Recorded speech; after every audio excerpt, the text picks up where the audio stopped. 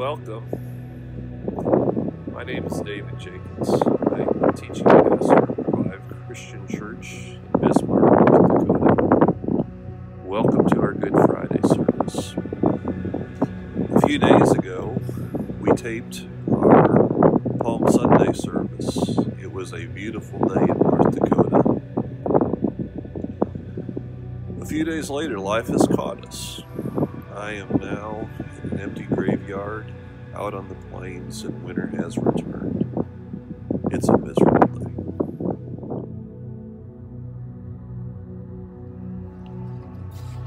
Will you pray with me? Almighty God, we beseech thee graciously to behold this thy family, for which our Lord Jesus Christ was contented to be betrayed, and given up into the hands of wicked men, and to suffer death upon the cross, who now liveth and reigneth with thee in the Holy Ghost, ever one God, world without end. Amen. O merciful God, who hast made all men, and hatest nothing that thou hast made, nor wouldest the death of a sinner, but rather that he should be converted and live, have mercy upon all. I will read now from Psalm 22, verse 1 to 11, from the Christian Standard Version. My God, why have you abandoned me? Why are you so far from my deliverance, from my words of groaning? My God, I cry by day, but you do not answer. By night, yet I have no rest. But you are holy, enthroned on the praises of Israel. Our fathers trusted in you. They trusted, and you rescued them. They cried to you and were set free. They trusted in you and were not disgraced. But I am a worm and not a man, scorned by mankind and despised by people. Everyone who sees me mocks me. They sneer and shake their heads. He relies on the Lord. Let him save him. Let the Lord rescue him, since he takes pleasure in him. It was you who brought me out of the womb, making me secure at my mother's breast. I was given over to you at birth. You have been my God from my mother's womb. Don't be far from me, because distress is near and there's no one to help. Next I will read from the Gospel of John, chapter 19, verse 1 to 37, again from the Christian Standard Version.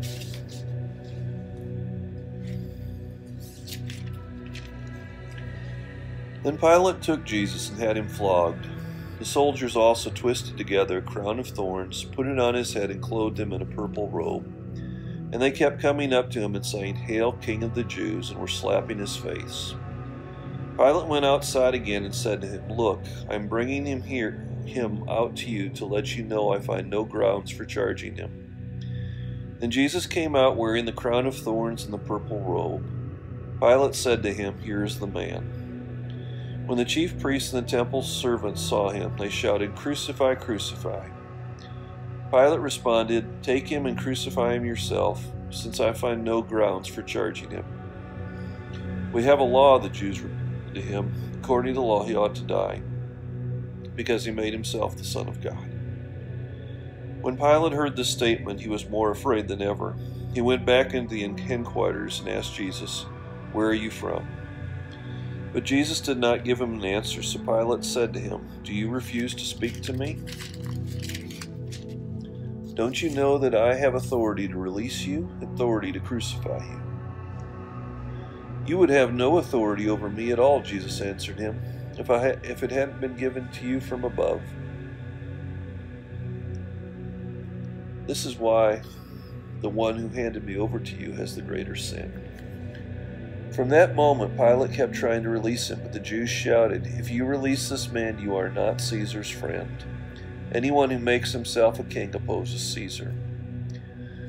When Pilate heard those words, he brought Jesus outside. He sat down on the judge's seat in a place called the Stone Pavement, but in Aramaic, Gabbatha. It was the preparation day for the Passover, and it was about noon. Then he told the Jews, "Here is your king." They shouted, take him away, crucify him." Pilate said to them, "Should I crucify your king?" "We have no king but Caesar," the chief priests answered. Then he handed him over to be crucified. Then they took Jesus away, carrying the cross by himself. He went out to what is called Place of the Skull, which in Aramaic is called Golgotha. There they crucified him and 2 others with him, one on either side with Jesus in the middle. Pilate also had a sign made and put it on the cross. It said, "Jesus of Nazareth, the King of the Jews." Many of the Jews read this sign because the place where Jesus was crucified was near the city, and it was written in Aramaic, Latin, and Greek. So the chief priests of the Jews said to Pilate, "Don't write the King of the Jews, but that he said, 'I am the King of the Jews.'" Pilate replied, "What I have written, I have written." When the soldiers crucified Jesus, they took his clothes and divided them into 4 parts, a part for each soldier. They also took the tunic, which was seamless, woven in one piece from the top, so they said to one another, "Let's not tear it, but cast lots for it to see who gets it." This happened that the scripture might be fulfilled that says, "They divided my clothes among themselves, and they cast lots for my clothing." This is what the soldiers did. Standing by the cross of Jesus were his mother, his mother's sister, Mary the wife of Clopas, and Mary Magdalene. When Jesus saw his mother and the disciple he loved standing there, he said to his mother, "Woman, here is your son." Then he said to the disciple, "Here is your mother." And from that hour the disciple took her into his home. After this, when Jesus knew that everything was now finished, and the scripture might be fulfilled, he said, "I am thirsty." A jar full of sour wine was sitting there, so they fixed a spongeful of sour wine on a hyssop branch and held it to his mouth. When Jesus had received the sour wine, he said, "It is finished." Then bowing his head, he gave up his spirit. Since it was the preparation day, the Jews did not want the bodies to remain on the cross on the Sabbath, for that Sabbath was a special day. They requested that Pilate have the men's legs broken and that their bodies be taken away. So the soldiers came and broke the legs of the first man and of the other who had been crucified with Jesus. When they came to Jesus, they did not break his legs, since they saw that he was already dead. But one of the soldiers pierced his side with a spear, and at once blood and water came out. He who saw this has testified, so that you may also believe. His testimony is true, and he knows he is telling the truth. For these things happened so that the scripture would be filled. Not one of those bones will be broken. And also another scripture says, "They will look at the ones they pierced."